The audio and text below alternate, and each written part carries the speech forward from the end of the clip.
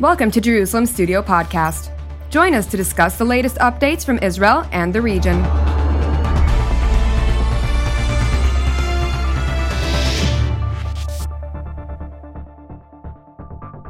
Shalom and welcome to Jerusalem Studio. According to conventional wisdom, Washington is a one-crisis city, unable to effectively handle two major problems simultaneously. Perhaps this applies to the ongoing Iranian nuclear effort, when the Biden administration is almost totally focused on the Russia-Ukraine crisis. The Vienna talks have been dragging on with no reported breakthrough, and the Iranians are slowly but systematically enriching uranium to the fairly high level of 60%. If there is any overlap between the Ukraine crisis and the Iran negotiations, it has to do with news of an offer made by Washington via Moscow and outright rejected by Tehran regarding an immediate agreement. So where are the parties to the Vienna talks headed? With us to explore it from Washington, D.C. is Dr. Olli Heinonen, who is the former Deputy Director General of the International Atomic Energy Agency and a distinguished fellow at the Stimson Center at Washington, D.C. Thank you for joining us, sir. Thank you.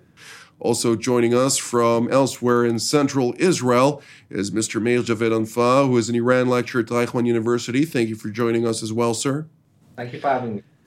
Indeed, and with us here at the studio is our TV7 editor-at-large and host of Watchmen Talk, Powers in Play, and many others, Mr. Amir Oren. Amir, give us a broader understanding on the latest developments regarding this ongoing diplomatic process that for several weeks now has been already in its eighth round and has yet to conclude, so it seems. So were you to ask Joe Biden who of all of your opposite numbers is of most concern to you right now, he wouldn't choose Ali Khamenei. He would obviously say Vladimir Putin. And Iran is an ongoing concern, but not urgent. There is still time. It can be measured in several weeks or in very few months, but it doesn't have to be resolved today or this week. And this is why we hear confusing reports coming out of both Vienna, Tehran, and Washington regarding what is happening in the indirect talks between the United States and Iran, within the American delegation, perhaps within the Iranian government too, because there were fairly optimistic remarks by the foreign minister, but then they were clarified or talked back. So the general tenor is not so optimistic.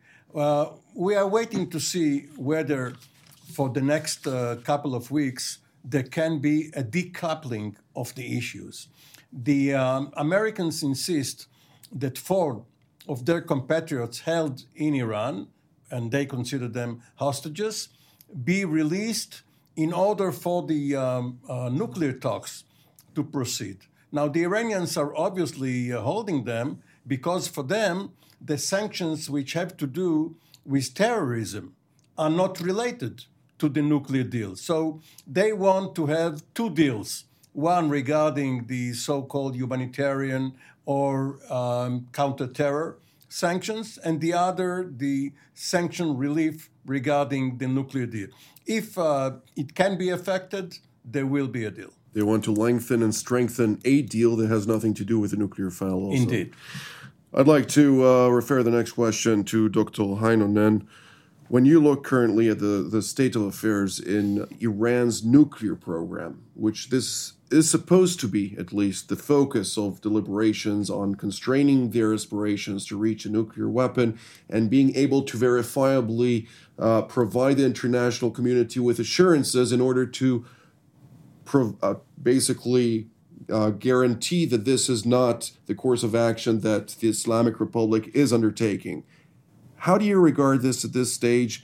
Is the JCPOA a viable document to be able to provide such guarantees? And to what degree, now that we see the Iranians continuing to enrich uranium of 60% grade material. Are we in a stage of no return, or is this still several weeks, as we've been hearing for the past several months? Well, it's hard to say. We don't have here all the facts on the table. But when I look at, from what I see in the public statements, and we have not heard any alarm from the IAEA, so that the uranium enrichment proceeds as was planned. Iran has now maybe some close to 30 kilograms of 60% uranium, 60% enriched uranium, 20% enriched uranium. They probably have already passed that limit, which is enough to manufacture enough highly enriched uranium for one single nuclear weapon. So this means that the breakout times, if we just look at the production of high enriched uranium, it has come to somewhere around few weeks, a little bit more than a month. So that is there. They have installed new centrifuges, not very many, but some before Christmas. So they probably have increased a little bit the production rate. The IAEA most likely got the cameras installed to Karaj facility so that there is some knowledge collected, not seen by the IAEA until the agreement is there. So that tiny problem is away. Then, at the same time, we should not forget, Iran builds a big fabrication plant for centrifuges near Natanz. David Albright and ISIS reported a week ago some progress on that. So that is looming there, and this is one of the parts which was, in a way, forgotten from the original JCPOA, is the infrastructure of infrastructure for the manufacturing of nuclear components was practically left out from the monitoring, with the exception of a couple of pieces.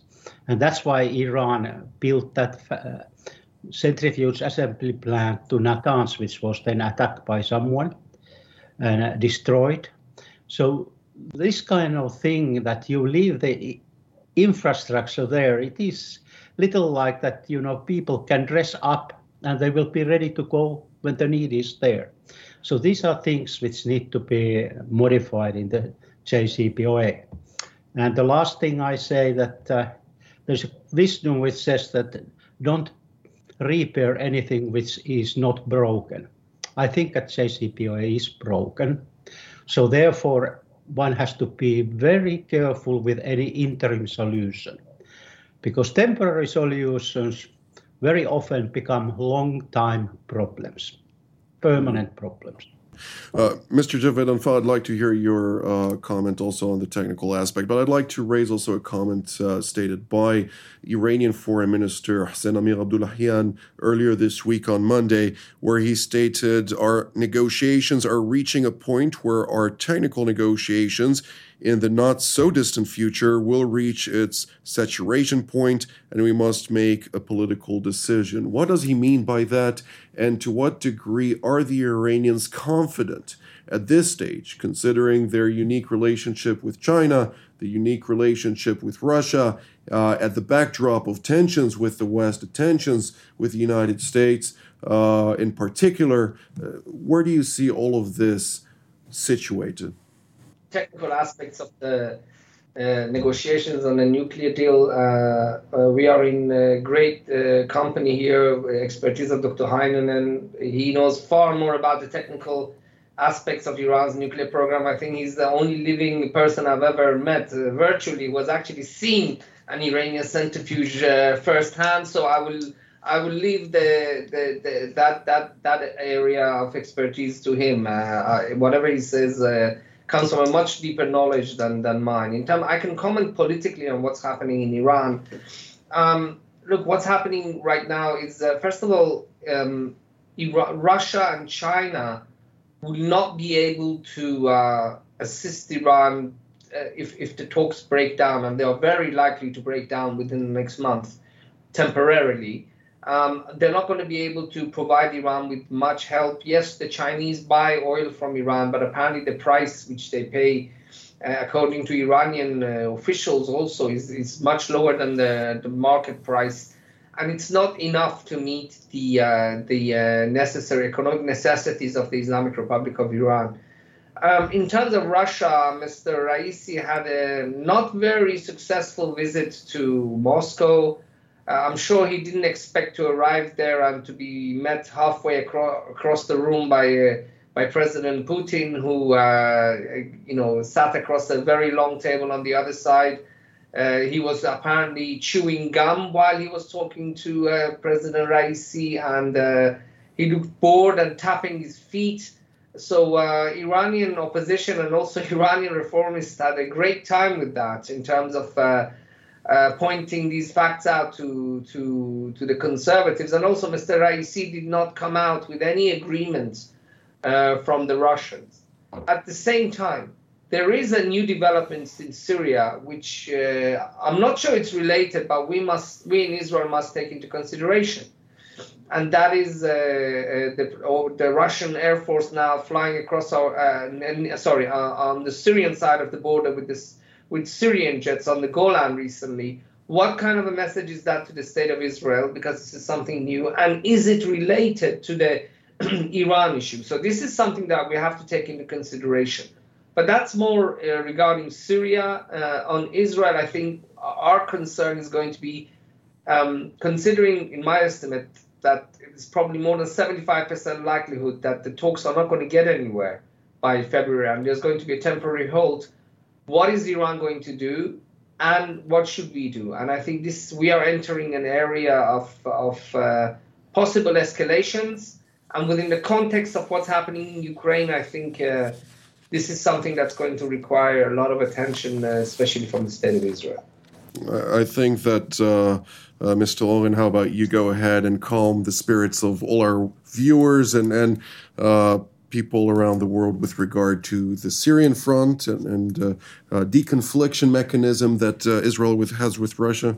Well, people always go back to April, May, June of 1970 and what happened over the Suez Canal when Israeli Air Force pilots shot down 5 Soviet-piloted Egyptian planes, the same MiGs in Egyptian Air Force markings. But this is not what is happening over the Syrian side of the Golan Heights. This is not the Israeli-held Golan Heights. What is happening there is probably a signal by the Russians, both to the Americans in the Ukraine front, and to the Iranians. Listen, guys, in Syria, we are calling the shots. If there is one superpower in Syria now militarily, it is Russia. The Russians are telling the Syrians where and when they can fly, and they are telling the Iranians, you don't have any air force here. At most, you have some drones, you have some missiles, but when we decide that it's your time to go home, we'll let you know. Indeed.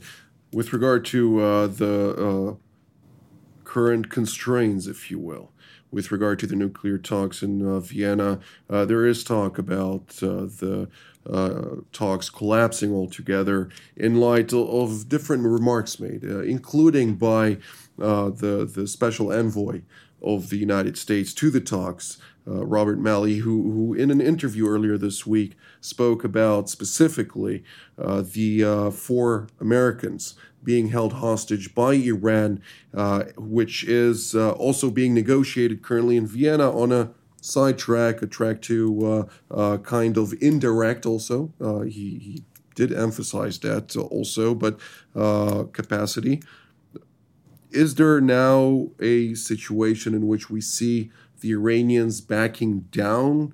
And how is this going to impact the nuclear process? Because ultimately, Iran holding a nuclear weapon, and with the technical terms that Dr. Heinonen has mentioned in layman's terms, it is quite near this breakout point of being able to manufacture a nuclear warhead. Well, according to the Israeli military intelligence chiefs, Iran is... One of them. Even General Khalifa, who took over from General Tamir Haiman, they keep saying that Iran has not yet made a decision to produce nuclear weapons, and when it does, if it does, it will take it 2 years to reach there. But leaving that aside and going back to your question about the hostages, for powers, individuals do not really count. But for public relations and politics, they are very important, even though it's a peripheral issue. And we remember President Trump priding himself on bringing Father Bronson home from Turkey and the bodies of Americans missing in action in the Korean War, almost 70 years earlier, because he wanted to show some achievements. So perhaps the Biden administration is laying the ground for saying, well, maybe we did concede a lot, perhaps more than we intended to, in the nuclear talks with Iran. But look, we got back our 4 guys. They will have a White House ceremony. The media will focus on them. And by the way, it also happened in the Israeli-Turkish relationship with the couple held by the Turks and then released, which was one way to demonstrate a thaw in relations. So while it is not a very important issue in the greater scheme of things, it may be a sort of an indicator that things are finally moving in the right direction. Slowly, but perhaps they will get there. Indeed. Dr. Heinonen, I'd like to ask you something that I've been receiving a lot of emails about and from our viewers and people from all over the world regarding the relations between the Islamic Republic of Iran and North Korea. The fact of the matter is you've held both files within the International Atomic Energy Agency and you've had the opportunity to quite keenly evaluate both areas of research. Do you see this relationship fester into something more at the stage where scrutiny is precarious at most in Iran as well as in the DPRK, and at the same time we see an additional cooperation, if you will, including during the inauguration of Ibrahim Raisi and the new government in Tehran, trying to cement closer relations between those two rogue nations? Thank you. If we go back to the history very briefly, so this cooperation started basically through the missile exchange because Iran needed, after the Iran-Iraq war, or at the time of Iraq-Iran war, and in 1980s and 1990s, access to missile technology. And I think that this was pretty much that until we entered to year 2002, when Iran launched its Ahmad project, which was also the development of nuclear weapon or design of nuclear weapon at least, plus also some modifications to the existing missile which they had got from North Korea, and then they made the first crude re-entry vehicle design for nuclear weapon for Shahab-3 missile. What has happened after that with that missile and the nuclear capabilities of that missile, we really don't know. The only thing we know that they have much more modern model of this missile, so one could assume that they have also looked for the re-entry vehicle. Have they worked together with North Koreans? That's a good question. At the same time, when you look, there are two things which have changed in the picture. One is this axis of resistance. So there is now also a political dimension in the cooperation between Iran and North Korea against the common enemy, which is our US. That's one there, and it's increasingly in their exchange of views and meetings, which has taken in last decade or so. So there's a political dimension. But in early 2000s, there was one fundamental change in this cooperation, and they added to their memorandum of understandings an item which is called scientific cooperation. And that's a very interesting aspect on this because they don't define what is the science here. Is it, let's say, IT, biology, agriculture, or military related? And to that extent, or to this particular, I want to point to the inauguration of President Rouhani for the first time.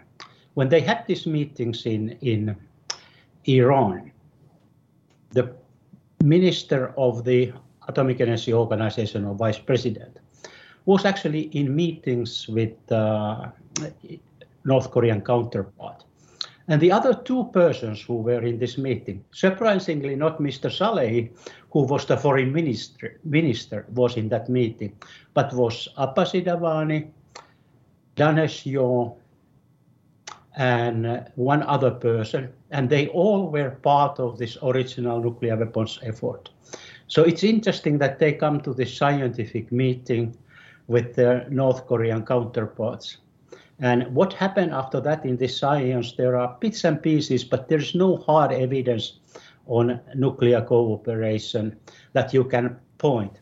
Then you can look the developments in the missile technology, solid fuel for missiles, etc., and the problems which they had, building a nuclear test site, uranium enrichment. Iran has a shortage of uranium. So there are a lot of things which could make sense for some kind of more than just simple scientific exchange, but no hard evidence which you can pinpoint. Indeed. Mr. Javed Anfar, I'd like to hear your perspective from a political standpoint. To what degree are the Iranians at this stage, considering all the various components or factors being weighed within the constellation of the current reality, eager to procure or produce a single nuclear bomb? And to what degree do you see them actually withdraw from the nuclear deal if they do not actually receive what they demand from the P5+1, even though they keep highlighting that it's only the P4+1 that they're dealing with? Look, I think, as I mentioned earlier, there's at least 75% chance that by mid-February the talks are going to break down. I don't think it's the end of talks. I think the two sides will come back to the negotiation table again. But the Islamic Republic of Iran is not backing down from its demand that America provides guarantees that it will not break the deal again. On the one hand, logically, you could say Iran has that right to do so, that right to ask for to make such a demand, because Trump walked away from the nuclear deal unilaterally and without Iran breaking the deal. But on the other side of the coin, the Americans cannot provide such a guarantee to Iran, because America is a democratic country. President Biden could give guarantees verbally that he's not going to walk out of the nuclear deal. He could even probably give written guarantees. But if the people of America in democratic elections elect the next president who has an anti-nuclear deal line with Iran, then if he's elected, he's going to carry out his promises. And this is not something that Biden can guarantee. That will not happen, and he has no right to give such a guarantee. So this is the situation where we are, and I think most probably, once the talks break down, then both sides are going to try to increase the leverage. I think it's quite possible that Iran will try to advance its nuclear program, but I don't think it will make a nuclear weapon. I think they will increase probably the level of enrichment. But I think no likelihood they'll stay at 60%, but increase the quantity of enriched uranium at 60%. But they will be careful not to make a nuclear weapon. Why? Because they know that the Russians and the Chinese do not want a nuclear Iran.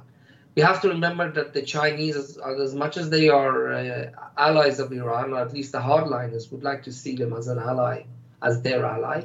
The Chinese have very much an interest in balance of power within the region. And the Iranians found this out recently after it turned out that the Chinese were secretly helping Saudi Arabia build missile factories, missiles that will only have one target apart from Yemen. It's most probably going to be Iran. And the Iranians realized that. And the Chinese in order to make sure that the Saudis and other countries don't have nuclear weapons or don't ask them in the future for nuclear assistance, don't want Iran to become a nuclear state. And this is something that the Russians also don't want to happen. So I think in terms of Iran becoming a nuclear state, although the likelihood of the talks breaking down in February are very high, I would say the likelihood that Iran will make a nuclear weapon from the breakdown of the talks probably mid-February until they are resumed 6 months or a year after that, I don't know. I think the likelihood that Iran will make a nuclear weapon is very low. Indeed. Dr. Heinonen, we have less than a minute left for comment from you. I'd like to hear your focus. What do you think we should all look at in the next intermediate short-term period with regard to the prospects of Iran pushing through and making that political decision? I agree with Meir that they probably won't do it, but you can do a lot in terms of the components. Produce high-enriched uranium, produce metal, improve your infrastructure, harden it, put it underground, and start perhaps to build some spare facilities like they did in 2000 when the Fordo project started, and they had those plans in 2010. So we should start to look also possible clandestine sites which are not yet put in operation. Mr. Oren, last sentence. One quick comment? One sentence? Iran is unlikely to make a nuclear weapon because it will know that it will live in eternal sanctions like in North Korea. And this is not a scenario that Ayatollah Khamenei wants for the Islamic Republic.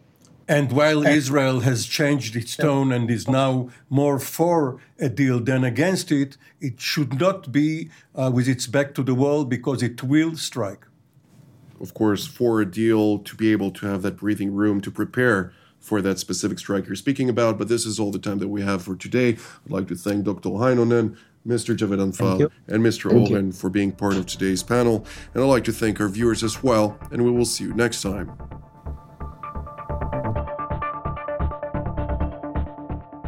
Thank you for joining us in another Jerusalem Studio podcast. For more content on Israel and its region, we invite you to visit our website at tv7israelnews.com and follow us on social media.